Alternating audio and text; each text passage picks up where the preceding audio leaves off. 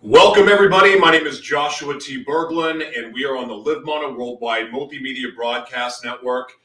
So grateful to have you here today. We are in for a very different, very special, and very fascinating broadcast today. Today is going to be unlike anything we've ever done before, because the more I looked into the situation that we are about to talk about, the more I realized that how unqualified I am to address this. And typically what I like to do is I like to have a little bit of a baseline and a little bit of understanding of how it is or what it is that we're going to talk about.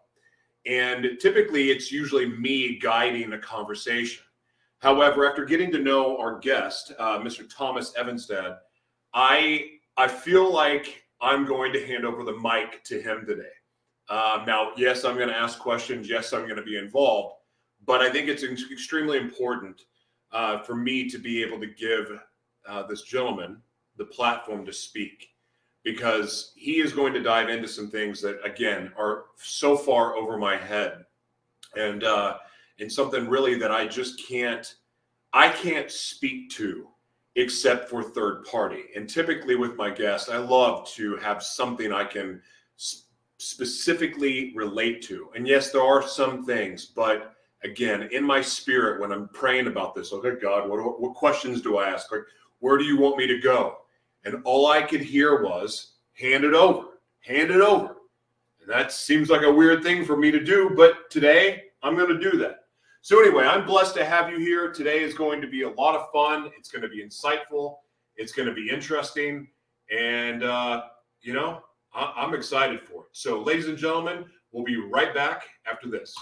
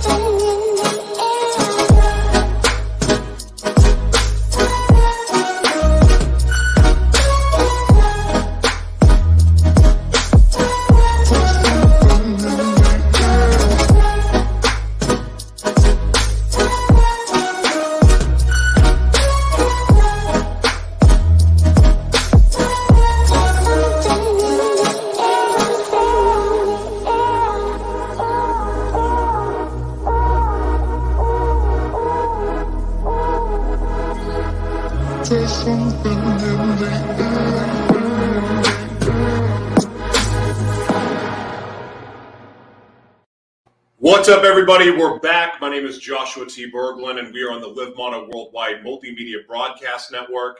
You can find us, of course, by downloading our app on Roku or Amazon Fire, or if you have a smart TV, you can just download the E360 app and find us there. Look, we have a whole bunch of sponsors, and that one of the things that one of our list of sponsors was shown in that video there, and all you have to do is scan the barcode and you'll be able to find it. But this one I'm really, really excited about, Mitra 9.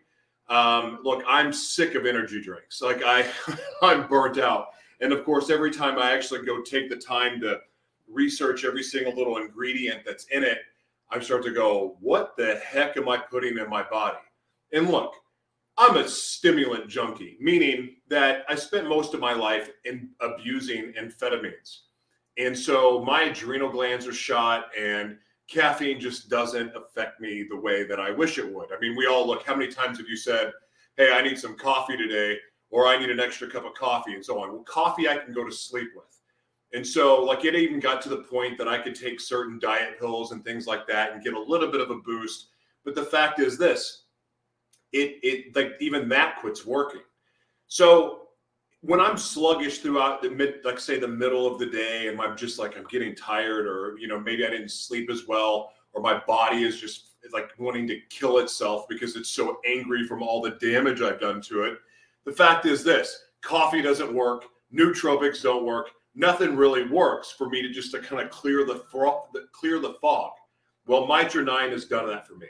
I am a huge fan of it, and it's something that I highly recommend to you. So you can go to mitra9.com and use promo code LiveMana, and you'll see us there. My phone is ringing, which is unusual to do. Oh, it's a scam. So anyway, cheers to you. Check out mitra9.com. And anyway, thank you so much for your support. So actually, I want to take a drink of this now. I actually really like the taste of it too, and it doesn't taste like an energy drink. Anyway, all right, folks. I love being a part of broadcasts that put a spotlight on different shadow worlds. And yeah, I've been in jail, and I'm very, very fortunate that I avoided prison, especially going 6 times. I probably deserve to be there much more. In fact, I probably really deserve to still be in prison. That's where I was supposed to go. By the grace of God, I didn't. So that said, today we're going to get into the prison system a bit, and we're going to put a spotlight on a shadow world that I don't know. And so that's why I feel led to turn over the reins today to our guest, Mr. Thomas Evenstad. And look, I don't know a lot about him, okay? But he is also in Minnesota. I've been following him on Twitter. I've been following his journey. And here's the thing. The man has got a lot of fight in him. And he's fighting, and he's standing for something that a lot of people don't know. But he is the loudest voice in the room kind of guy. And I don't mean that to be disrespectful. I actually mean it as a compliment, because the man is not afraid to use his voice. And his voice right now needs to be heard. So without further ado, it is an absolute honor for me to introduce to you Mr. Evan Evenstad. How you doing, Evan? I'm doing great. How are you, Joshua? I'm good. I'm so blessed to have you here, man. I apologize about the longer than normal intro, but I am blessed to have you here. And I'm blessed to be here. Thank you very much. You have a beautiful studio, by the way. Thank you very much. Today is the very first day that we have this done and complete, and I'm knowing where we started from to today is something that I mean, I'll get emotional and start crying, but I don't want to take it. I don't want to take away any more of the spotlight from you that I already have. But I will tell you, because my question for you, the only question I have scripted today is, what are you grateful for today? But I'm going to share what I'm grateful for. I'm grateful for God's grace, and I'm grateful that I even have the opportunity to do this. And I mean broadcasting and helping share stories like yours. This was my childhood dream, and a dream that I never thought was possible. And even when I first started, I didn't have a studio, I didn't have a camera, I didn't have a microphone, I didn't have any of that. I had a phone. And it was hearing a message from T.D. Jakes about focusing on the things you do have and not what you don't, that the light bulb went off. And it's amazing. In 3 years, I went from a childhood dream of getting to have a talk show that I created for myself to now having my own studio, to having our own network, and God is amazing. So today I am grateful that God gave us these dreams and visions for a reason. He gave us something to pursue. And for someone like me, where it felt like there was no hope and there was no end but death, this is a miracle. And today is a very special day for me. But with all that said, I'm honored to have you here. And Thomas, what are you grateful for today, and why? I'm grateful. I'm grateful to you, Joshua. It's been a difficult journey. Would be to be putting it, like saying that the Grand Canyon is a small, like a small little hole or something like that. I've reached out to various media for going on 25 years now. And as you said, at times I've been a voice crying in the wilderness, and at other times I've been a voice knocking on the doors of people that's led to me going right back into prison. So I've tried, is what I'm saying. I've given it the college try. And what I'm grateful for is you giving me an opportunity after almost 25 years to tell my story. No one has ever allowed me to ever do that. It's only been what law enforcement, their version, and then their media. You know, I call the media, law enforcement's media, it's the politicians' media. They're bought and sold. They're corrupted. They're in the can. They will not do anything to expose truth in situations like mine. So it's been a dark journey, but it hasn't been dark because I've always had faith over fear. So the thing I'm most grateful for, in addition to, as I've said, how grateful I am for you to give me an opportunity to tell my story, is, as you mentioned, because we've both been in difficult situations like everyone has. All of us, every single person out here listening has had their own personal abyss that they've gone into, or, you know, been forced into, or whatever. So life is not easy for any of us. And so what I'm grateful for above all is God.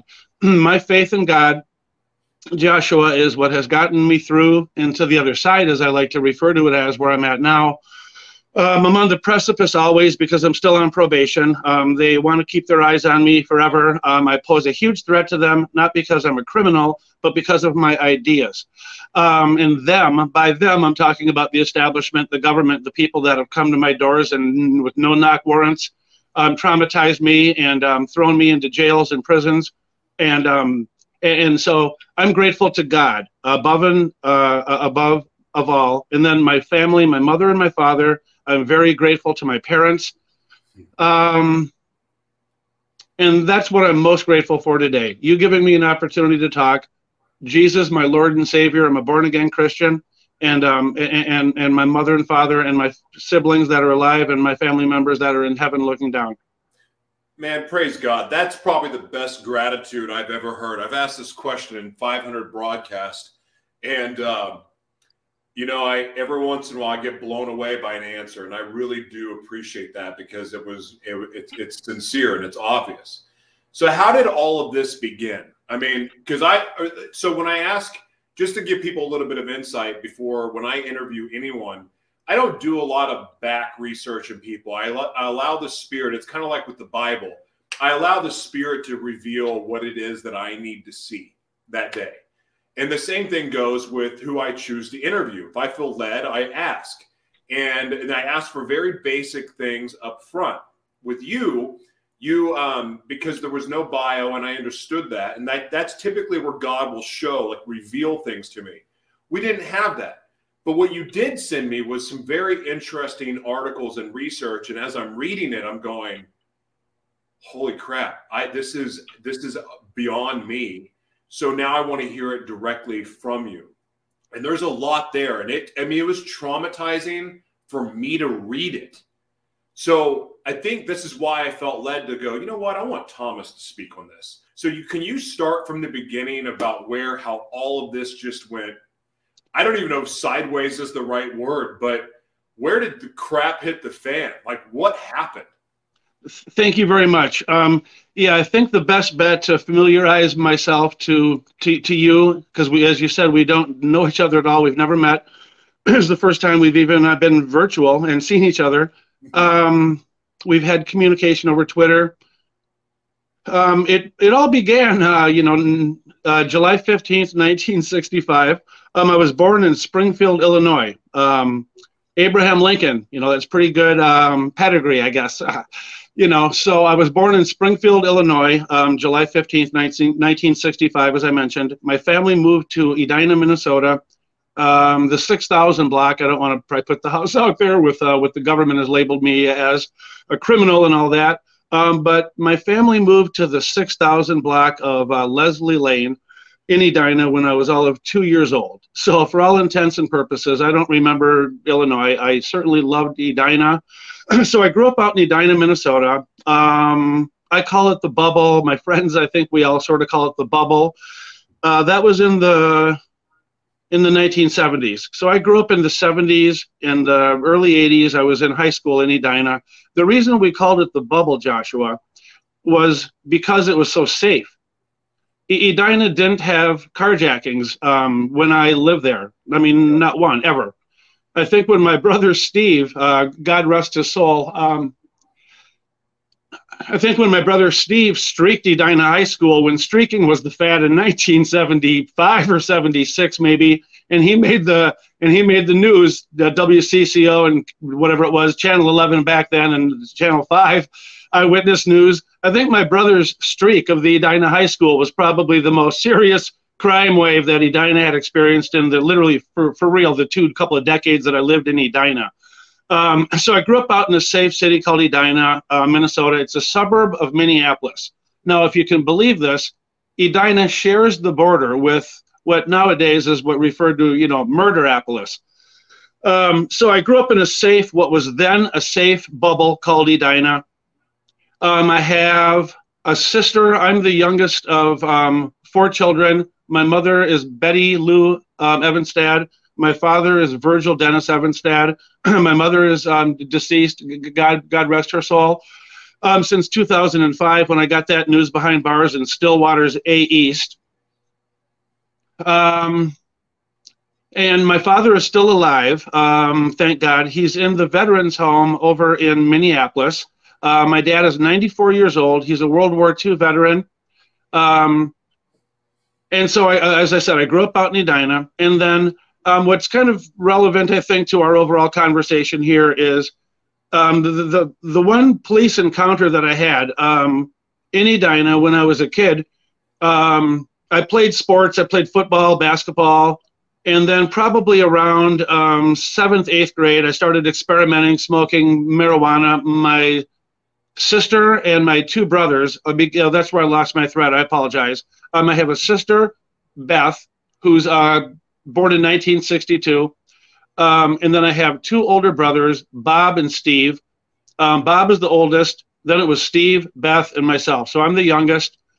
And when I was, I'll never forget that when I was probably, first smoking marijuana, 7th, 8th grade, I was by myself at a park called Countryside Park. And so I'm on my bike or whatever exactly it was, and there's a little playground and stuff there. So I sat down, I was getting ready to smoke a bowl, and then I saw a marked police squad take the curb at 70th or whatever exactly it is, the street there. And then the police car came about 200 yards at me. He had to come off of the road and come all the way into the playground. Where I was sitting there on the slide. So long story short, it was Officer Nibby. Wound up a funny anecdotal story later on. I think we might be able to get to on this cast. If not, maybe hopefully I can be a guest again if I don't do too terribly. And so Officer Nibby showed up, Joshua, and long story short, he conducted the search. He found my quarter ounce or whatever it was, a half ounce of the Mexican weed back then, $40 an ounce. Had a big old bag of weed. And then Officer Nibby proceeded to lecture me about how dangerous marijuana was.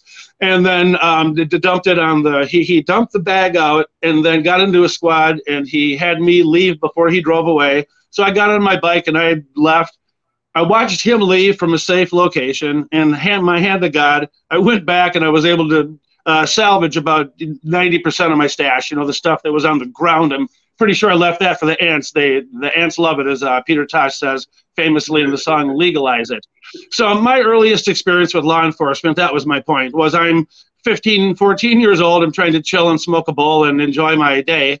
And then Officer Nibby took it upon himself to do what I've unfortunately found police tend to do, which is rather than protect and serve the community, they've harassed and threatened and terrorized and traumatized me. But I know that's not typical. And I also am not trying to make a blanket statement about law enforcement. I support law enforcement. I back the blue. I would put myself as a human shield in front of law enforcement that do protect and serve. So the vast majority of law enforcement do protect and serve. My personal experiences have been vastly different, and I think that does provide an interesting perspective. And so after that traumatizing experience with Nibby, where I was able to at least secure most of my stash, then I began touring with the Grateful Dead, which was extremely impactful for my life experiences. I received, I think, a great education at Edina. I would like to think that the Edina High School was, at least in my opinion and my experience, Edina back in those days, and Edina education was probably superior to a 4-year degree at most colleges if you actually studied there. You had great teachers, and it was a serious commitment that community had to educating their children, and I was just so blessed.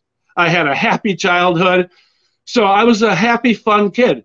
And then my oldest brother, Steve, brought me to the Grateful Dead concert in St. Paul, Minnesota on July 10th, 1981. Transformed me.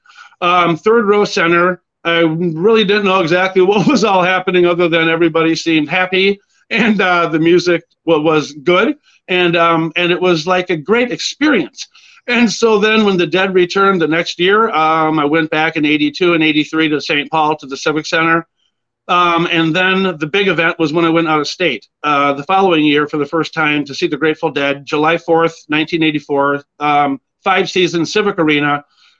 And what was interesting to our conversation maybe here is I recall very vividly, my friends and I, we drove to a campsite in Iowa. We all dosed on LSD. We're having the time of our lives, smoking weed and just enjoying nature and everything else. And then eventually we all fell asleep. And then I also have a very, very vivid recollection of this memory, much more even than Nibby driving at me, which is still pretty vivid from when I was 14 or 15. But I had, I felt something on my, on my side of on my ribs. And at first I thought I was dreaming. And then during my dream, I thought, well, this is kind of a nightmare. I wonder, what's going on here? I'm being like attacked on my side of my body, and then when I came to consciousness, the first thing I saw was a boot. I could show you it pretty much. One moment. I have one of these myself, kind of a nice little helpful for my deliveries I do. So it's like a duty boot that police wear, and I'm being kicked in my side. And so then I look up and I see the brown uniform and the stripes, of the sheriff uniform, whatever it is. And then I look up and it's, I'll never forget, I saw the badge before I saw the person. And it was Lynn County, Lynn. So Lynn County Sheriff's Officer. And anyhow, so she was like rousting all of us and all this and that. But it wound up fine. She didn't arrest any of us. And so that was okay. But it was just kind of not a great way to wake up with the old toe to the boots to the ribs for a while there until I woke up there a couple, didn't take long, kick or two, and I was pretty wide awake. Like, what's going on here? But anyway, the Grateful Dead show was incredible, and then that set the tone for me for 60 shows that I saw throughout the United States, going from Las Vegas west. Never saw the Boys in their backyard in California, would have loved to have. But so those were the good old days. And then let's fast forward to about 1998. I'm working for All American Automotive. I had a career there, and I was one of their top salesmen pretty much from the time that I walked in the door. Someone once said I had the gift of gab. I could, sell my way out of a cardboard box with WD-40 and a silicone, maybe mix. And then it's funny, when we started the show, it came into my head then, but I didn't think of it to spit it out there, so to speak. But it's come back to me. And when I was in high school, I had a very close friend named Mike Hayes. And Hazem, as I called him, Hazem would call me Ev. I was known as Ev to all of my friends. Hey, what's up, Ev? And so one day Mike said to me, hey, you know what, Ev? He goes, someday you should have like some kind of like a TV show or radio. Back then there weren't podcasts. This is 1982 probably. He says, and I even have a name for it. I said, really, what's that? He said, An Hour with Ev. So again, I'm very grateful. On a serious note, Joshua, you've allowed me to have some time, the Hour with Ev. So moving right along to the punchline on some of this stuff. I was working at All American Automotive, as I said, and on March 6th, 1998, after I had been involved with telephone chat lines for 2 or 3 years, where I had started out on these chat lines over on one whole end of the spectrum, which would be marriage-minded. I went out there initially seeking a wife. I was lonely in my early 30s, I guess, and I just I've never been a bar guy. So as far as meeting women, I just wasn't really going to the places apparently to be meeting women and having many dates and relationships and things along those lines. So mainly, I, for the most part, sort of just did my thing. And then, like I say, one day I sort of came to this epiphany around 30-ish or early 30s that, gee, I'm lonely and it would be a wonderful thing. And that's what God intends, is to have a wife and everything. So I started off on the marriage-minded, and then over time, I would go from the marriage-minded, where there were not many people, candidates, women to date, and then it would be a long-term relationship, and then it would be like casual dating, and then on the far end of the entire spectrum was this thing called, I'd have to think of what that exact term was, but they had the entire spectrum. And, sadly and tragically, but at least honestly, and I own what I did do, which as a imperfect Christian and a person of faith who has, makes mistakes and sins and falls, I went from these wonderful intentions where it's a great line, of course, the Bible, I'm sure, the road to hell just paved with great intentions. You probably know who said it. I don't. But anyway, so you have that. And despite my great intentions, I started out with marriage-minded, and then I started moving into the spectrum where there were more candidates as I was getting into the more a free-for-all and like a sexual superhighway. That off-ramp was the intimate encounters. That's the term I couldn't remember a minute ago. So there were like 100 women on intimate encounters at any given time, practically, almost 24/7 on this buddy system chat line. And then, so as I met a lot of women over that chat line, Joshua, I met several women who were not adult women. And when I would meet these minors, they would be fully okay with having sex, going somewhere. They were used to meeting adult men and having sex with them. And so I met some minors. And in every single case, without any question whatsoever, if there was any question whatsoever about the age of the person I was meeting over the buddy system, age adult, 18 only, hang up now if you're not 18. That was the extent of the filter. There is no filter. And I'll explain later how that came into play on the whole tragedy that has, thanks to God, brought you and I together at this moment, because as much as I talk about dark and tragedy and this and that, what I believe, again, is the most important thing for me that I can get across in this entire podcast is that for myself personally, I've had to experience a ton of fear. I've been in situations where I've been scared to death, and it's not been once or twice. It's been it's been many, many times. I've been in prison, in every prison in Minnesota. They've had me in Stillwater, the Oak Park Heights. I've been around killers and violent people, and I can tell a couple of stories about that anecdotal later, but that's not the important thing. The important thing is no matter how scared and how intimidated, and no matter what the consequences have been and will continue to be, when I feel a calling from God to take the knowledge and the experience that what I've gone through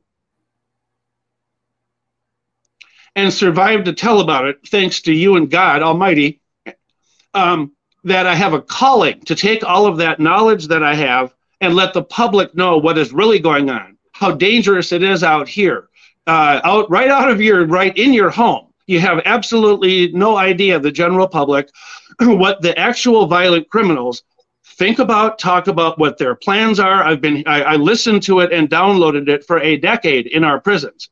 So I know who they are. I know where they're from. I know what they want to do, what their plans are, where they're going, when. I know all of it for the most part. I don't know, every little last detail, but I know more than anybody in the entire state. I've forgotten more about public safety than the Walz appointee, Minnesota's public safety commissioner, John Harrington, will, I've forgotten more than he will ever learn or ever could hope to know. And the worst part of it is that he doesn't want to learn anything from me.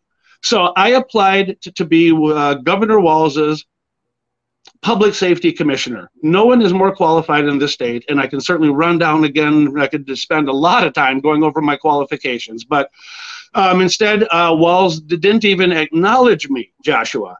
So there was like this process, and you would go fill out this huge thing, and do you want to be with just him and whoever? And so it took me an hour to get through his vetting thing to apply, and then Governor Walz's DFL administration did not have enough respect or just common courtesy to even acknowledge me. So anyway, he selected the politically correct choice, the transit cop, Harrington, who I run into at the YMCA all the time. John Harrington is at the YMCA instead of dealing with public safety. But anyway, enough on that. I digress. Thomas, oh, sorry, go ahead, Joshua. Well, we skipped over something that's monumental, and you have to understand that a big part of the broadcast we do go after pedophiles, human trafficking. We have women that have been trafficked by the church, men that have been trafficked by the government.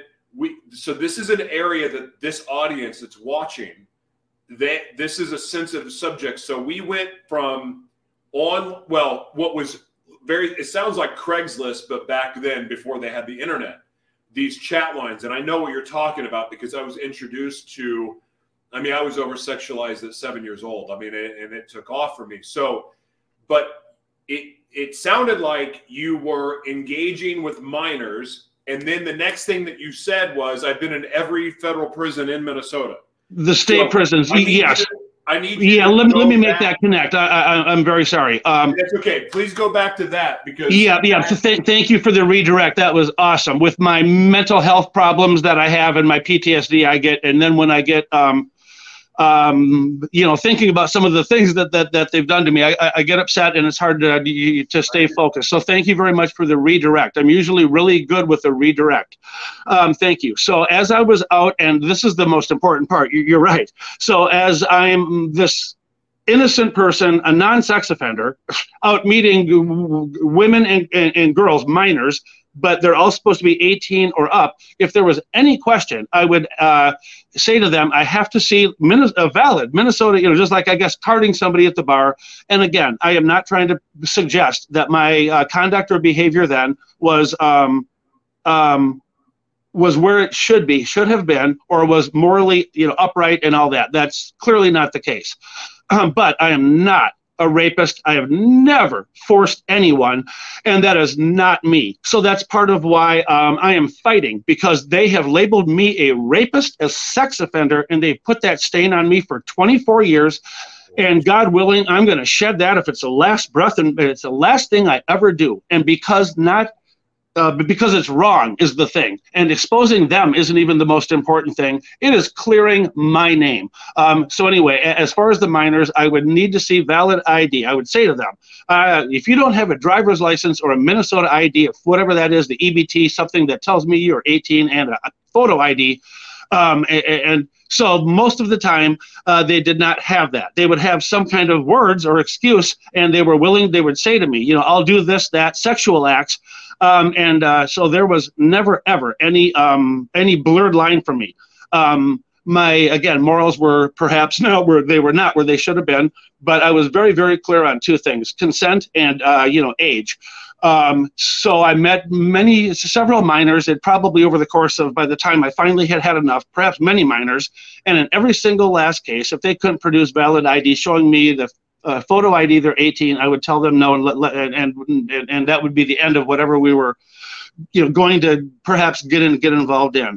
And so finally, I had enough of it, and because of who I am, and the reason I'm on here today, Joshua, is that I have always been about helping people and saving people and about public safety.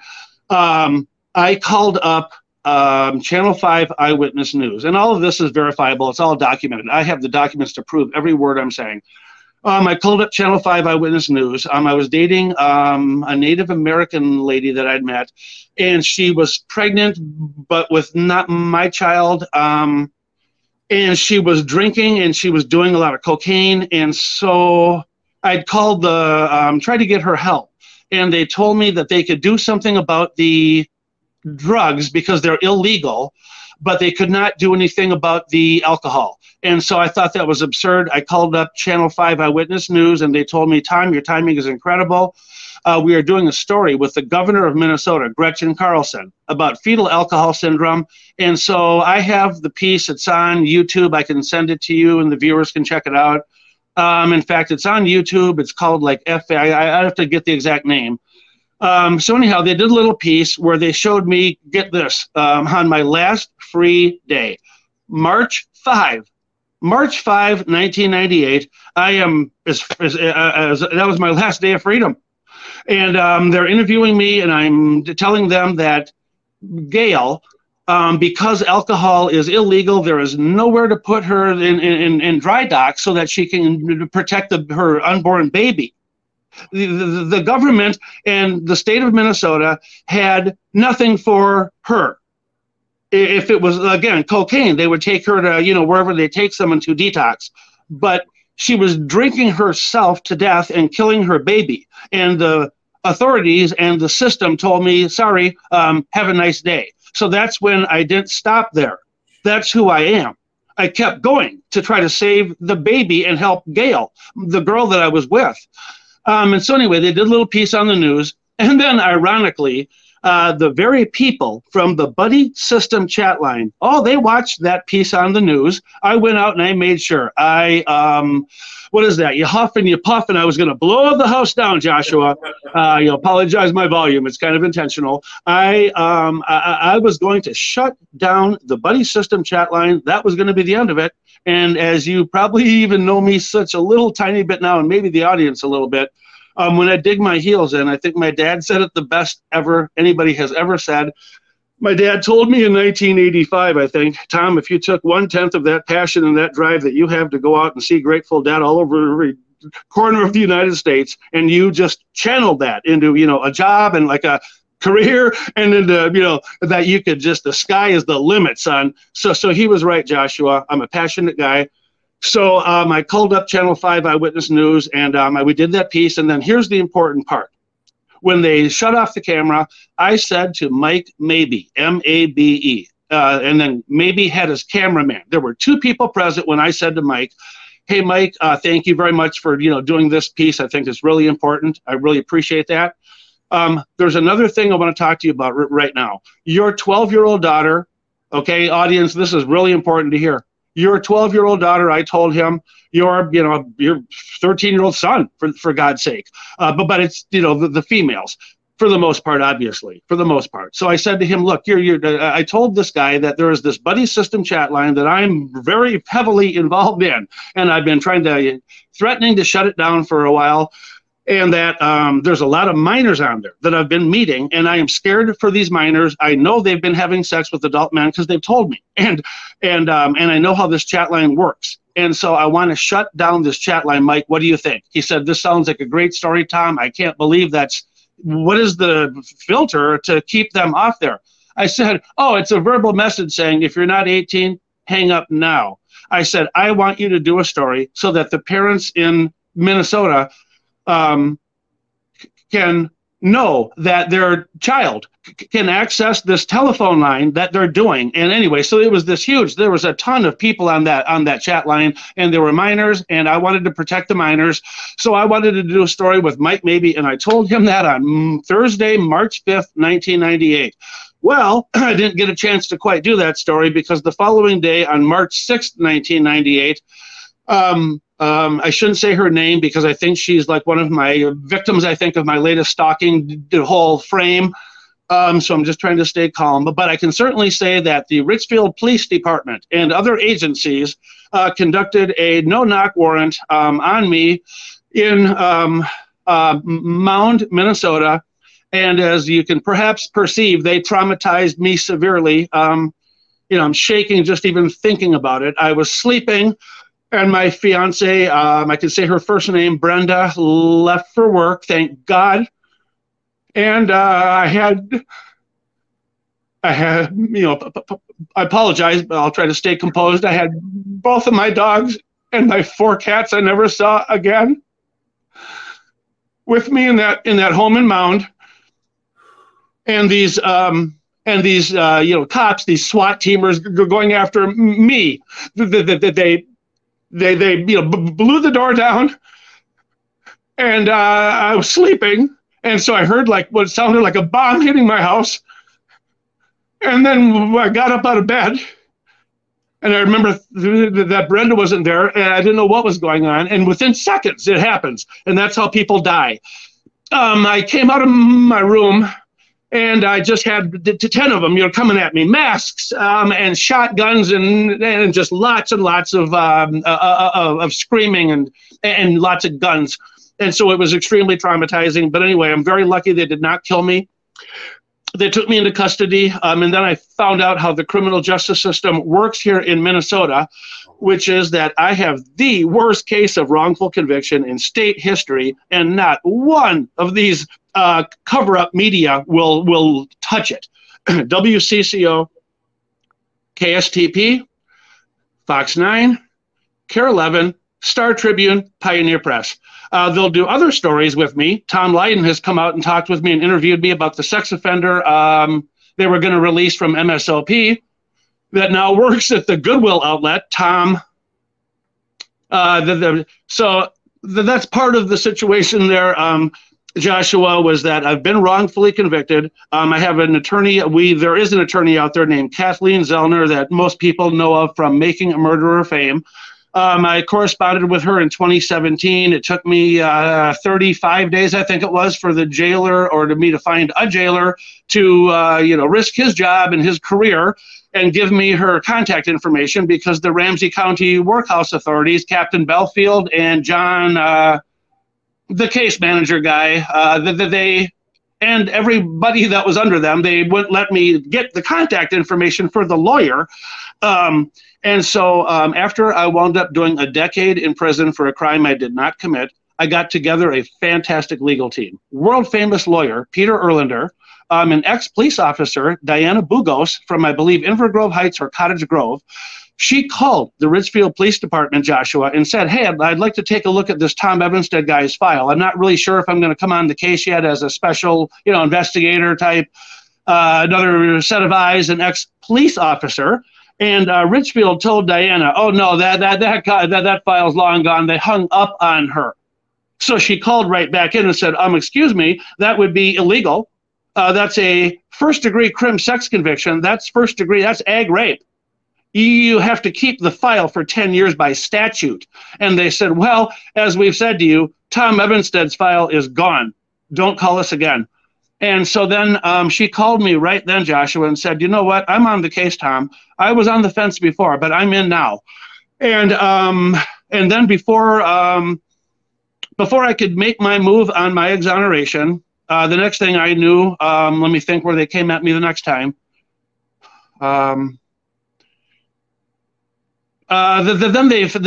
what they did was they formulated, I remember now. I decided, Joshua, that for public safety reasons, I had tried to reach our Hennepin County sheriff, but I shouldn't name him either because he is definitely a victim. But he was the Hennepin County sheriff, and I can tell the story. I just shouldn't name him and be careful what I say. Yeah. So anyhow, I went out to the Hennepin County Sheriff's residence because I had tried to reach him at, work for his public work for 2 years. I emailed work and called work and talked to subordinates and left messages. So the guy just completely ignored me for 2 years. And so I thought, well, lives are at stake. And because lives are at stake, I drove out to his home. And there was nothing that I could see saying, don't keep out. There's private property, there was nothing. So anyhow, I went out to talk to the then sheriff about some public safety issues. He wasn't home, so I left. Then I made the decision to drive over to the prosecutor's home, the Hennepin County prosecutor, who's also like another victim, so I have to be careful again. But I decided I wanted to go talked to him at his home, and I had not tried to contact him at work. So I acknowledged clearly that was very wrong, and I And I acknowledged that that was wrong. But I did go to his home to talk to him, because in my car at that moment, I thought to myself, this man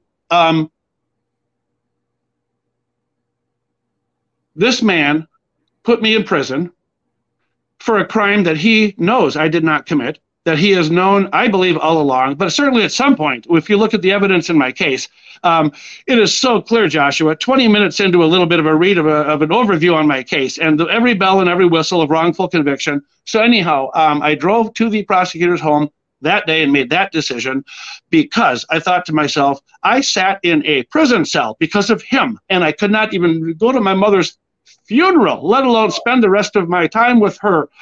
And now my dad is, going. And so after 20 some years of this, I thought that what would be reasonable would be to go knock on his door and to try to ask him if he would please come forward and just tell the truth. That's all. And then I thought, if he somehow had changed or repented, or something had happened in 20 years, that my dad would not have to die like my mother did with me as a convicted sex offender, a rapist. So that's why I went to that guy's home that day and, interrupted his whole life, where the next thing I knew, I didn't even get home that night. By the time I got home, I had three marked squads in front of my home. So I took the powder. I was scared. And I thought they were going to pursue me and jump on me and grab me, but they're so incompetent. They couldn't even catch me at my own home, where three of them were stationed, and they have my vehicle. I had just, so this is really just the epitome of these people, that they have let rapists and murderers and child molesters, they have decriminalized parental rape. In 2016, there is a federal report that came out that Pam Poyer wrote the foreword on, that I can send you. And the judges and the people that have locked me up for nothing, for their own crimes and their own manufactured lies and, garbage, these very same people that recycle these rapists and these murderers. And then even when they kill their domestic victims, they get 6 years and they're out in 3. So I have lived this for 24 years, 25 years now. And so in addition to, they wound up, Joshua, charging me with 2 counts. Imagine this now, 2 counts of terroristic threats. I'm now in jail again. That's right. I missed a very important piece, the arrest. So I take a powder from my home in Edina, and I call Peter Erlander, who was the lawyer I was talking about that was going to blow this whole thing wide open. Peter, I'm in trouble. I got 3 squads in front of my house. Well, what did you do, Tom? Well, I drove over to the sheriff's house after not being able to reach him for, 2 years at work. Okay, and what happened? Well, he wasn't home. His wife was there. We chatted for a minute. She said, I want you to leave. I left. That's it? I said, that's it. He said, anything else? I said, yeah. I drove over to the prosecutor's house that, locked me up. And he said, well, that wasn't probably really bright. And I said, yeah, I know. And then he said, so what happened? Oh, he wasn't home either. So I talked to the wife for a minute, and then she wanted me to leave also. So I left. He said, that's it? I said, that's it. He said, well, you're in, he said, you're in danger. I told him I just left and 3 squads were in front and I'm leaving the area. He said, yeah, I tried to get away from them safely. And then he said, police have a license to kill. He said, do not go back there under any circumstances. He said, you have a back door there. It's not good visibility from the neighbors. He said, they can make a claim that you made a reach for the gun belt, and they will all back each other, and you will be dead. And that's going to be the end of Tom Evans, Dad, and your voice and your everything you know. I'm a big voice, not like against maybe the establishment in my mind. It's just more of the people are the problem. It's really not even so much the systems. The systems need, help, but it's the people. And so the people that are the problem, they view me as obviously not just a big pest, but somebody that they can, squash by just sticking into jail cells and prison cells. And they've been very, very, very good at that, Joshua. So anyhow, Peter tells me why don't we come up with the plan? Go to my dad's and then have my dad follow me back home. I said, are you certain that would not put my dad into any jeopardy? Yep, Tom, that's going to be fine. They will not do anything with your dad anywhere near there. So I go to the Edina West condominiums, call my dad. My dad's on his way down to come meet with me and follow me back to the house and turn myself in, gee, what have I done? I tried to talk to the sheriff about, cordoning off the channel, Joshua. The guy was out there every day lobbying against medical marijuana. The sheriff. Okay, so not recreational marijuana. So I didn't understand that at all. We're talking about medical marijuana. Wouldn't that be between the doctor and me and my doctor? Why is law enforcement sticking their nose into my health, my medical? And I understand their arguments because that's, but that's beside, to me, not what's important. So the sheriff at that time was spending a huge amount of time on he was the public face of we cannot have medical cannabis in any form available to people like me that have PTSD and need it, rather than taking the Seroquel where I shook the bottle in front of the one medical cannabis hearing that the state allowed. And when they said, does anybody else have anything to testify to? After law enforcement made their little spiel, and I watched mothers holding their children. Can you imagine this? I watched mothers holding their, God bless them, their broken up children from the epilepsy, the very, harmed and diseased, their children. And then I watched law enforcement testify. No, those people can move to Colorado. They can go to California. They can move to a weed-friendly state. They can get the hell out of here. And then when law enforcement was done, I call them full law enforcement, FAUX. These are the people that need to be behind bars rather than running our operation. So full law enforcement, I shouldn't name them, but you know who they are. They're in the video at the hearing. So I'm sitting there. I'm, always in my, try to stay as medicated as I can legally and whatever all that is. So I'm in my Bob Marley tam. I've got the Bob Marley shirt, pot leaves everywhere. Then I hear the person saying, public comments. We're down to, 10 seconds or whatever it is. Does anybody have anything to say? I looked around the room, Joshua. There's 500. There was 500 people there if there was one.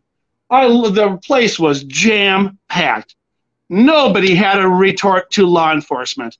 So I'll make this quick. But I went down, took the podium. I said, why is it that in this country, 21 or 22 people, veterans, not people, but our vets, 21 or 22 vets a day reach for the gun and they blow their brains out. When if they could reach for the weed and have one hit, our own government says in the pot application, pot patent, the United States government put out an application for the miracle drug, the cannabinoids, and how it opens up all the synapses and the neuropathy and the ischemic, this and the Parkinson's that and the everything under the sun deal. If you read our own U.S. government's pot patent application, they know what that stuff, some of what the plant can do, the miraculous medical properties. But yet, of course, in the same breath, it's Schedule 1. It's as dangerous as fentanyl and heroin. It will lock you up in federal prison in a heartbeat, But I lost my train of thought there for just a moment. Maybe I could grab that. You can redirect me. Well, so golly, man. Well, first of all, I want to back up and say something. It takes a lot of balls for you to even speak out about what you're speaking out against, because I guarantee you there's people looking at this right now going, yeah, right, innocent my ass. And you know what I mean? And I'm sure there's other people that believe you. I want to say this firsthand before we go any further. I believe you. And I totally see how this can happen because, man, I mean, I was a chemsex addict. You give me a stimulant, any stimulant really, it didn't matter, meth, coke, acid, whatever. That became a sex drug. But I know what it's like. I grew up with, even though I was born when the internet wasn't around, I remember the chat lines. I also remember the newspaper articles. I remember how swingers ads were put out. And when you would get in correspondence with them, and look, I started young, ladies and gentlemen. So even though I'm not that old, I started young and I figured out the game pretty early. And you know what? I mean, even though I was underage at the time looking, I mean, I was under 18 when I first started pursuing, I saw things and discovered things that my young brain should have not discovered. And I also know what it's like. I've been arrested because of Craigslist. I thought I was meeting a hooker and, well, it was a cop. And that was pretty terrifying. And I know how they deal with those arrests. And you talked about 10 cops. There was 6 in my case, but they had shotguns, guns, and it was the most intimidating experience of my life. And I've been to jail a bunch. That said, I also understand how when you meet somebody, you're going, well, they've got big boobs. They've got all this stuff. They're young looking, but they're at least in their 20s. There's no way that they could be developed that way. But there's times that it's sketchy. You don't know. But when you're in that world of looking for relief and looking for whatever, it's super, super easy to put yourself in a vulnerable, dangerous situation. This is the problem with, I'm very fortunate that I was able to avoid situations like that. I was falsely accused of rape one time, and I thank God to high heaven that all my buddies that I was on that trip, and not Colorado, it was New Mexico, if they weren't videotaping from above, I would be what the woman said I did, because I embarrassed her. I was going down on her, and she told me, and I went up to kiss her. I'm probably being a little bit too graphic, but whatever. I went up to kiss her, and she told me to brush her teeth, or I should go brush my teeth first. And I kicked her out of the house because she was an idiot. I mean, I'm my young, cocky college days. I was drunk, but I kicked her out. But I embarrassed her so bad in doing so that she went and told the cops that I forcibly raped her. So as screwed up as that is, I still I'm responsible for what happened. I was an ass to her. I was verbally lashed out at her. I didn't deserve to be accused of rape, but nonetheless, I put myself in that situation. I think about all the other situations that I put myself into. I did too. Because of my addiction and my desire to escape. So my point is this. I'm not making excuses for people that get in trouble, but I'm saying you can get set up. And here's what I also believe, Thomas. I also believe that you were sniffing around in something that the government, the police, and other people were using as a tool for human trafficking. And what you did by wanting to expose it was going to blow them up. Because I had never ever thought of that. That's fascinating. That's really fascinating. That had never ever occurred to me. Oh, because I get to work. I'm involved. When I said at the very beginning of the show that I'm involved with trafficking victims and people that are now fighting to expose preachers, churches, cops, politicians, you name it. I'm telling you right now, you're sniffing around at something and exposing them, and that's why you got in trouble. Okay, that's really, really heavy. And Joshua, while you just were bringing this up, Drew Shadeen, remember how I said that was so critical to me? The Drew Shadeen, I'll remind you. And then the solution to the violence. I mean, can you imagine the grace of God?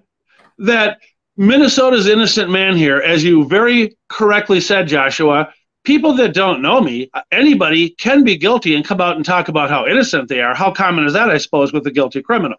But a couple of maybe salient points here would be that I founded the Minnesota Innocence Project that was called IPMN.org for a while.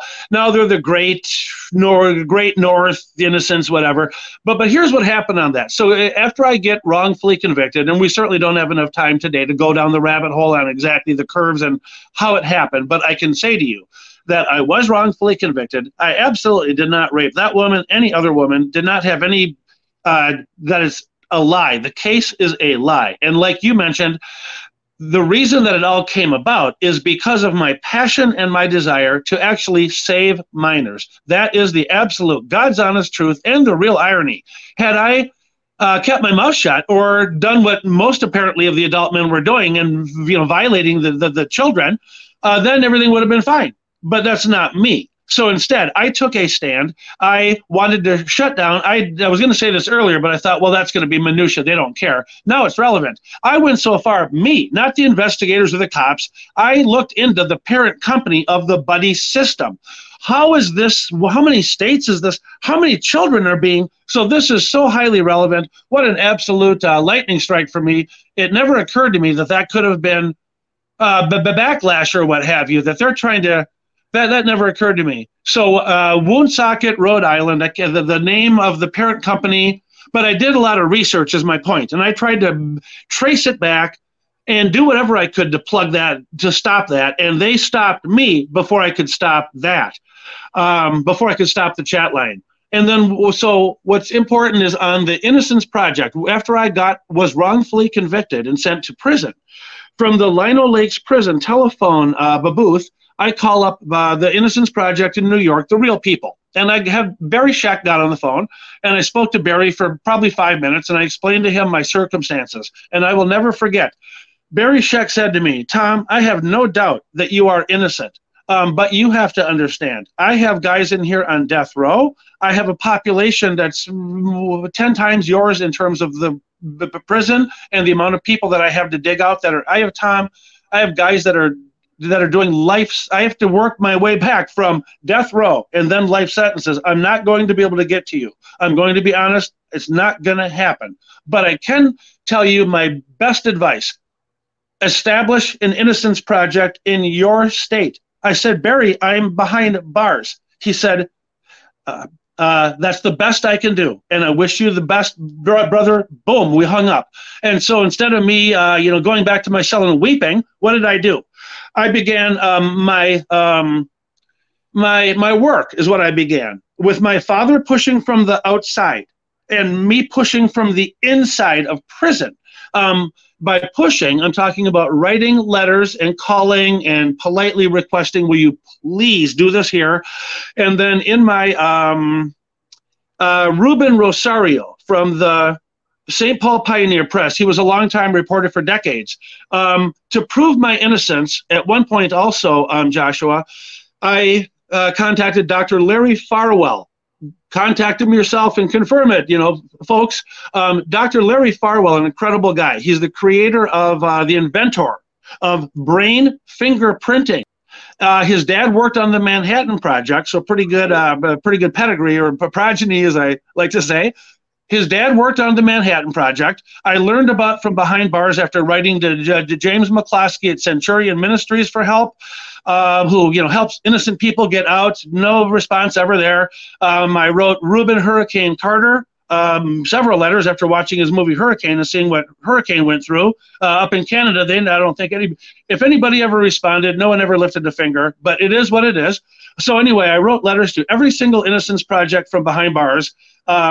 And the Minnesota's own Innocence Project, they looked at my application and then said, because it's a consent case, that there's no DNA to test, that because they cannot take a beaker of or something on on a victim's underwear or what have you and test a semen stain or something like that, there is no physical evidence. So they told me they are not able to take my case.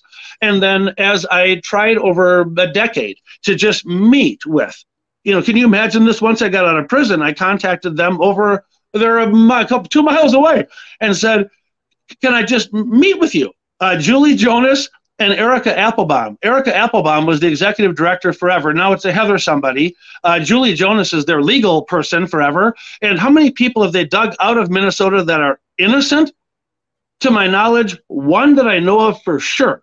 Get this, the elegant Sutherland. He's in doing a double homicide, but oh boy, they spent a ton of time to prove that one of his rape convictions, and you can look it up. This is what the Minnesota Innocence Project did after my father and I founded them to get me out, which 20 minutes of looking at my case, you can see what happened to me. They could have gotten me out by a lunch break.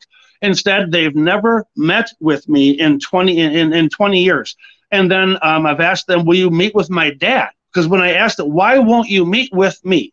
Well, Tom, because you're so harassive, threatening. It's the entire mantra from law enforcement and less the media, but the media simply echoes anything that law enforcement or the people that feel threatened, not because of a person being a criminal threat or violating laws or committing crimes, but my crimes are thought crimes. I'm a political prisoner. When Erlander and my team, Diana Bugos, we were going to go after the exoneration and get the millions waiting for me. See, that's a part of it also, but it's mainly their reputations. They don't care about the millions. Look at the MPD murders. True. Whether it's Justine Damon or the latest one, and I'm sure I'm missing some in between, but this Ben Crump guy, oh, and I'd love to have a part of his portfolio, huh? I mean, that guy is cashing in on MPD killings right and left. And so, without digressing on that, I lost my point on that whole thing. But it's been frustrating for me to watch law enforcement bash my door down, take me at gunpoint time and time and time again, stuff me into all kinds of their jail and prison cells for 13 years like Joseph. So I do love Joel Osteen. Some people hate him. They may have problems with that whole whatever it was during the flooding and Katrina, I think. But for me, ever since I have ever watched Joel Osteen, I have felt like he's talking to me personally, and I feel that's God. And oftentimes, 70% of the time that I watch Joel's message, he talks about Joseph. And Joseph, I saw a great question on Twitter, and it was, if you could talk to one person in the Bible, who would it be? But Joseph would be a prime candidate for me, Joshua. And 13 years, there's some parallels there, running for governor. And so the solution to the violence, though, I want to touch on that while you've been so gracious with your time, so I don't talk my way out of it, maybe something that could help save lives right now. You're familiar, I'm sure, with the Minnesota Sex Offender Program, Joshua. Have you heard of that here in Minnesota, where they incapacitate for sexual treatment the sex offenders in Minnesota, MSOP? I've not heard of that. Is that basically where they castrate them? No, there are some that they may do, that they do have some chemical castrations, but I'm not really familiar with any physical castration. I don't know that's ever happened. But what is important, and the audience can understand that in 20 states, in response to a horrific rape, murder of, I believe, a 6 or a 7-year-old girl named Megan Kanka in New Jersey, by a Jesse Timakwa, I can't, the long name doesn't matter. He's either in Minnesota coming up for parole, or his son. I saw that when I looked at the Minnesota parole thing coming up a month or two ago. So anyhow, what I'm talking about is, after a horrific rape murder in New Jersey in roughly, let's say, 1991-ish, the New Jersey legislature passed the first of what wound up being 20 different states that remove what are considered by the experts to be the worst of the worst. That's your narrative, okay? Through a legal mechanism in the legislatures, they passed SVP laws and otherwise SDP laws, and that stands for sexually violent predator, and other states, they're sexually violent persons, and then the other part is the sexually dangerous predator, sexually dangerous. So the concept is that as a society, politicians took it upon themselves to go into legislatures and pass laws to protect people, and particularly women and children, from the most violent and dangerous sex criminals. That's the theory, essentially, of what that whole thing is. And when they did that, what I feel was remiss was to not pass similar laws to incapacitate the most violent and dangerous domestic criminals and gang criminals. So we have a gang infection that has spread like metastasizing stage 20 metastatic cancer. The gangs are a cancer. They will spread if they are not eradicated. You can't control gangs. Mel Carter, Jacob Fry, they want to pour more and more and more money into, guess what? More and more and more police. So it finally dawned on me after 8 years, Joshua. I'm pretty dense after being beaten by these people, dozens of times by the cops. The criminals beat me a few times, but the worst beatings and the most frequent were by the jailers. And I didn't do anything to deserve any of that. So anyway, even though I have a pretty thick skull, it seems to me that if you remove violent criminals, that then society would be safer. So while there are certainly constitutional arguments, on both sides, and it's a highly controversial thing, this entire civil commitment of sex offenders, it's real. And I can tell you from personal experience that the recidivism rate of the sex offenders that go into, New York's, wherever they put them, St. Peter and Moose Lake, Minnesota, the ones that are in there is a zero recidivism rate amongst those people. They don't come out. They had to go to the Supreme Court within the last 5 years, where they've trickled, 10 of them out of 750. It's 85% white. So Minnesota will treat white sex criminals, and they will release them if they have to. But the concept is they just get rid of them. And it's for politics is why. In my view.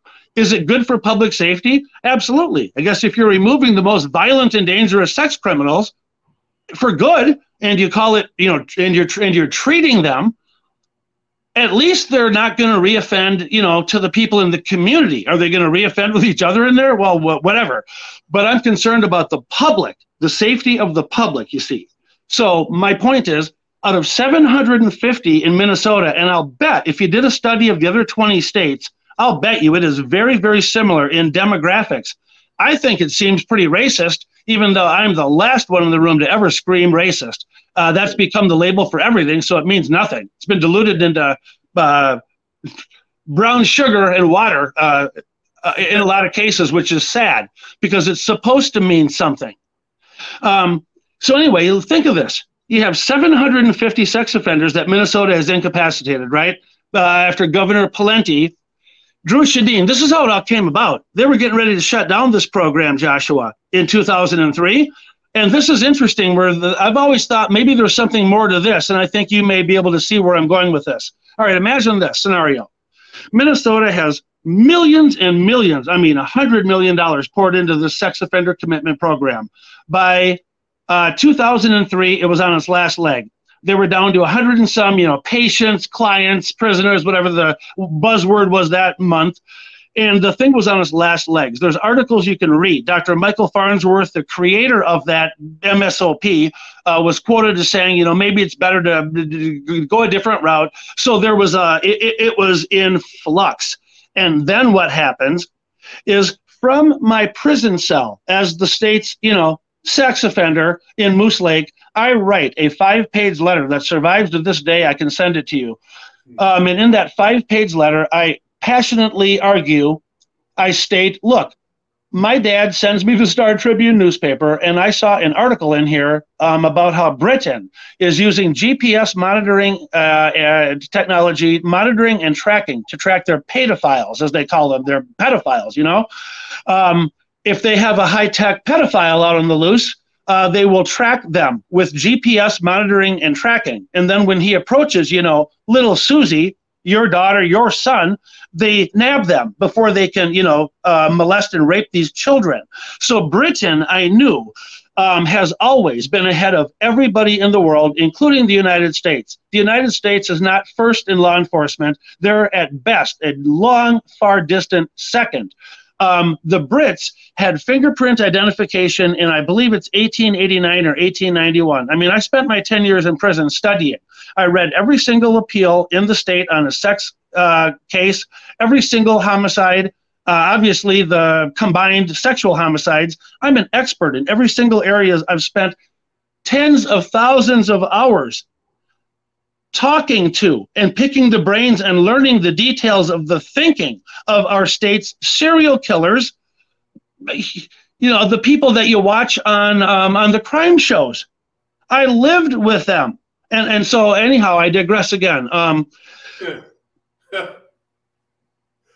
Solution to the violence, 20, so you take the 20 states that have that. And if you applied that into what I'm advocating for, Joshua, I've contacted both of my reps here in St. Paul, Senator Aaron Murphy and Representative Kathy Kuali Her, Asian lady.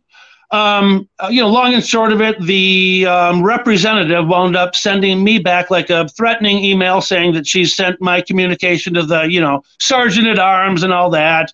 And so I've had to, completely back off any concept that my rep might sponsor and introduce my signature bill, Violently Dangerous Persons Act, to cut homicides. I'm predicting this, and this will go down as the first time this has ever been publicly said. Any state that has their legislature pass and enact Violently Dangerous Persons Act legislation, which as soon as the ink dries, as soon as the vote is done electronically, the sheriffs of every state that passes these laws, the sheriffs, not the police, the sheriffs have the authority because these are called respondents.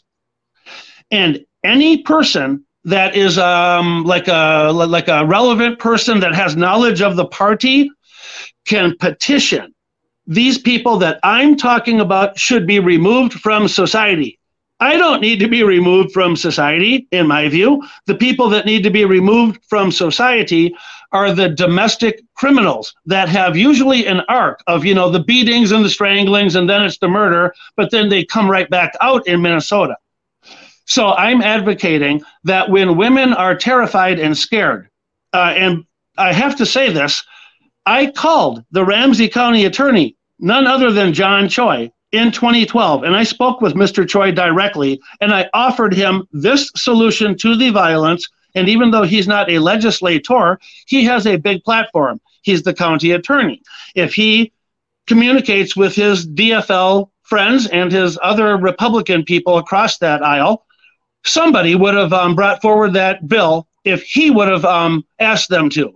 But because it's me, no one will help me until maybe today. It's all part of God's plan. So anyway, I did talk to the Ramsey County attorney, and this is important for the public to know this. And I told Mr. Choi all about how if the legislature passes the bill to protect women and children from the violent domestic criminal, then the sheriff can go get them as soon as you petition them, immediately, not tomorrow, now. And so when the bells and whistles go off, the time that's most dangerous for a woman and her children in a domestic homicide, in a domestic situation, is obviously when the woman is trying to leave and the man feels he is losing control. It's not rocket science. And so when all of the bells and whistles are going off and the victim herself has done everything they tell her, the restraining orders, none of that means anything to the determined killer. They're allowed. They're not only allowed, they are, in my view, they are enabled and they are empowered, and it's wrong. So as a society, I need to know if I'm wrong. And that's why, I'm asking you, and I'm so grateful to you, and I'm asking your audience, I have to have, a reality check. Am I absolutely, and I mean this sincerely as I can be, am I absolutely out of my mind? Or does it make sense to remove, in addition to the sex criminals, you remove the most violent and dangerous domestic and gang killers? In St. Paul, within the last 2 or 3 days, imagine this. The gang bangers go to a gangbanger murder funeral, right? Where, I refer to these people as gang bangers and things, but I also have to say this. As a Christian, these are human beings. They are led wrong. They're listening to this stuff from the messages from the time they're coming out of the womb, and the messaging is wrong in that community. And if you call that out, then you're some massive racist, and you have to be. There's nothing. Nobody. What can they cancel of mine? They can't take anything. Judge Stevenson released a guy on probation that was his second gun felon with a gun. The first one was just a sawed-off shotgun, that's all. That judge put him away for the mandatory minimum, 5 years. The judge actually did his job, sort of, I guess, and sent him, to prison. Then the guy gets out of prison, and then he is convicted again of another, not a toy gun, a real gun. And then the same judge who has kept me from Twitter access, and I can't tweet about, I can't talk at all. I can show you this in the court. I have the transcripts. I have been censored and silenced. I couldn't use the internet for 5 years. And I'm trying to calm down because it's so upsetting.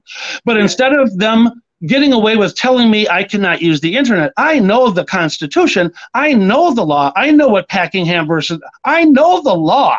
So I do what I am allowed to under the law and the Constitution, regardless of whatever their conditions say. And all they do is just keep slamming me right back in. But the blessing and the joy that I have in my heart right now is it's overflowing, because one guard said it well a couple of years ago. I'm in the Ramsey County Jail, and you walk by the bubble, right? And it's all blacked out, so they can see you and watch you, but you can't see what you can't see what they're doing. So I walked right up. I wanted to just see who. I know them all. They all know me. I walked right up. The guy's got me with 5, 6 other. I gently broke his grasp. Put my hand. Well, who the hell's in there? I'm laughing. The guy says to me, and then another officer said, "Oh, the guy was almost reaching for his taser," and the guy, and then the main guy that I was with, he said, "Oh, no, back off. It's cool. This is Evanstead." He said, "You don't know Evanstead." He said, "There's no controlling Evanstead." And then some of the other prisoners laughed, and I said, "Thank you." It was the highest compliment I think I have seriously ever been paid. And it's not because I'm an anarchist and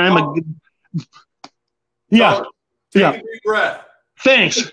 Yeah. Okay. Take a deep breath. Listen, we got to save this because we're way over time. Okay. Let's do this again.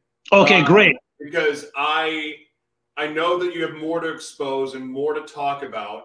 Yeah. This has been a lot to process. Yes. And for the sake of just, again, we're over time and everything else, let's do this again. But I admire your courage, Thomas, to speak out. And look, you are poking the bear. And that takes a lot of courage. And so I'm grateful to get this interview out to people, because what we've done, if anything we've accomplished today, is force people to look at things from a different perspective, and also to really look at this prison system that we have, which is really, I can call it a slave system, but that's simplifying it too much. It's way more complex. It's an industry like the military industrial complex. There's a prison complex. There's we talk about the drug war. Well, this business, the prison system, is a slave ship. It's a slave system. It is corrupt to the core. And so, Joshua, do you have PACER where do you have somebody that with PACER or some way to look at my complaint in a federal case? I can send it to you. So I just wanted to let you know, I have the lawsuit, but the problem is it's going to go away because I need an attorney. So maybe with your platform, we can find an attorney, but my lawsuit attacks exactly that. The prison industrial complex, the 25 cents, it's all MNCOR. They want you to go out in poverty because then the odds of coming back are so much higher. The single greatest challenge anybody has coming out of prison, I read actually a paper on it. It was the right paper. It's poverty. So I'm advocating in my lawsuit very quickly for internet access. I wasn't allowed to find housing from inside of the prison. If I could have gone on Craigslist safely and they have a million safeguards. When you're on probation and parole, like I've been as the sex offender and all that, there's software is what I'm saying. So they can safeguard the public, but yet a guy sitting in his prison cell, I believe, should be able to make as much money as he's able to from his prison cell, and then maybe first and foremost take a certain percentage out to pay back any restitutions. The victims come absolutely first, and then after the victims are there's no justice. What does money do? But I mean, give as much money. That's the currency of the justice. The rest of it's all money. So once that's gone, but anyway, my lawsuit is Evanstead versus Schnell. The Minnesota DOC commissioner is his last name is Schnell, Schnell. It's a federal lawsuit, so you have to look under the U.S. District Court 20-CV-1464. I know that's going to be a fascinating read for you, Joshua, and I wanted to thank you so much. Yeah, Thomas, God bless you, man. And I look forward to doing this again and continuing this conversation. But I'm also very curious and interested in the feedback from the audience. So, Thomas. Oh, that was my final thing. Could I please put my website or my email so that I can share my Innocence Project file, all my case documents to show what I'm saying, which is that I was framed, I'm innocent. I'd like to be able to send anybody anything to corroborate what I'm saying. Would that be okay if I shouted out my website? Yeah, so I want you to plug that, but also know that everyone knows that you can go to our website. In the media, Perfect. You'll be able to see the links to everything he's speaking about. But Thomas, go ahead and share with the audience how they can find you and how they can support what you're doing.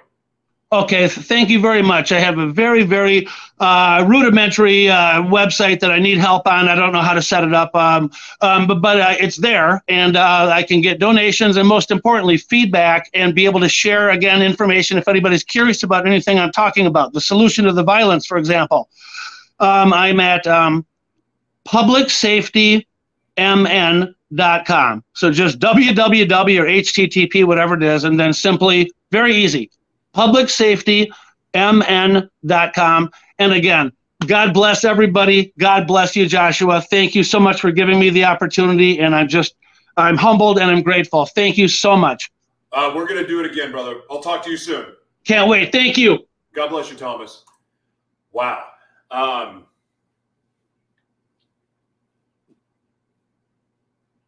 That's a lot. This is why I wanted him to talk, because I wouldn't even know where to start. Now I have a bunch of questions for him, and we'll save the questions for the next time. I'm looking forward to looking at these court documents and everything else. And, talking about how, I've been wrongly accused of a lot of things in my life. And of course, I've gotten away with a lot of bad stuff too. And it's very, very interesting being on this side of it to hear this. And, I believe it. I do. And I'm sure some of you have questions and you're scratching your head. But I can just tell you that, I'll go to the PTSD for a second. I still have PTSD from was it my second arrest or my third arrest? My second arrest. Third. I don't know. It doesn't matter the order that was in. But the day I got arrested with what I thought was a prostitute, that moment, that experience was traumatizing. And you know what? It should have been. Should he have not been, perusing on sex ads? Well, yeah, I guess you could say no, he shouldn't have been doing that. And let's take the moral side out of that and whatever your views on having sex freely and all that stuff. That's a separate issue. And you could look at his part in it, but I believe him when he was saying he doesn't want to be involved with minors. And I believe that. Listen, I've met pedophiles and I've met kid touchers. And there's an air about them. And I don't pick up on it. But I know what he's been through is a lot. And, unfortunately, his story mimics so many others. I think about a lot of the men in prison, African-American men that are in prison because of pot crime. Cannabis is a gift from God. And anyone being arrested for it. I guess maybe if you're moving pounds of it or whatever, that's something. But in your, weapons, and I know there's some cases that, yes, you should try and go after, but there's a lot of people with have a bag of weed and they're in prison for 10 years. And then it's on the record. So now that it's illegal in some states, they can't be involved in the business. But there's a lot of people that they were just picked out of a lineup for rape or murder that they had nothing to do with. Nothing. There are so many wrongly convicted people in the prison system. That's why I believe with everything in me that he's being honest. And if he's not, then God will deal with him. But until I see otherwise, I'm supporting Thomas. and anything I'm able to do, and I'm asking this, any of you out there that are attorneys, I know there's several of you that watch, or I know some of you are involved with helping victims that have been accused wrongly. If you want to look into his case and you can help support it, please do. I want to know more about this. I want to understand it because, again, this is in an area that I'm not well versed, but I'll tell you, we do have an epidemic in this country, and that is putting men and women in prison that don't belong there. And but this is way, way deeper, way more complicated. And so we're going to have to get the rest of the story the next time it comes on. Anyway, God bless you guys. Thank you for being here. Wow, what a freaking day that was. What a broadcast. Anyway, we're going to be out of here. We'll see you next time, but thank you for being here. And again, we appreciate your support. Please share this out with friends. And if there's anything that can be done to help Thomas, let's do it. God bless you.